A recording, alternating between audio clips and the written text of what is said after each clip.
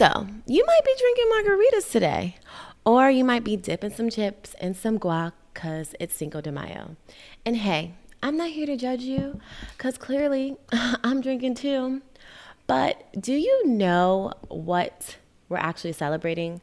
Like, what actually happened on this day? Let's uncover the history of Cinco de Mayo so we're not one of those ignorant people drinking and sipping and eating today and not having any context, right? We're not going to be one of those people.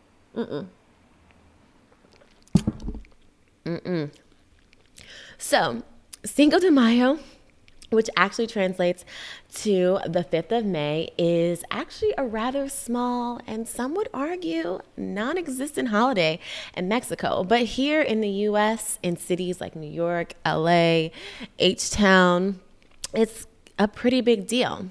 The main problem is that people think Cinco de Mayo is Mexican Independence Day.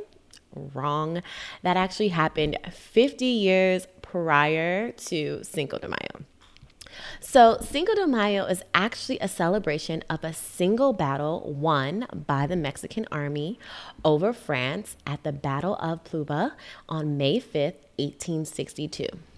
The story goes that Mexico was in debt and defaulted on some payments to the colonizers, France, Britain, and Spain to be specific. So France, Britain, and Spain sent naval forces to Mexico to look for their money. Mexico worked something out with Britain and Spain, but France, ruled by Napoleon III, was like, nah, you still owe me money. And that's when shit really popped off and the war broke out. So on this day, 159 years ago, 6,000 French colonizers had a battle with 2,000 loyal indigenous Mexican troops in Puebla, a small town in east central Mexico. And even though there were 4,000 more French troops, Mexican troops kicked France's ass. Although this is not a major strategic win in the overall war against the French, the Battle of Puebla on May 5th represented a great symbolic victory for the Mexican government and sparked the resistance movement. Now, sadly, a year later, the French came back and won. Napoleon III got some kind of like second Mexican empire that he was looking for, but it only lasted a few years. So how did this all start in America celebrating Cinco de Mayo?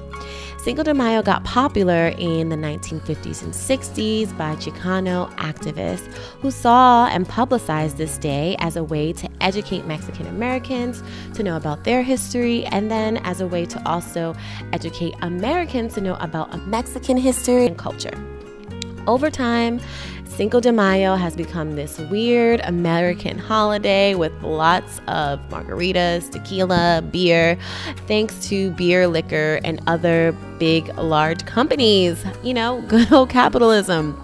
So whether you're eating guac today, drinking a margarita, please remember this day has its own historical and cultural significance, and it's not a celebration of Mexico's independence. It's not. Let's not do that. So,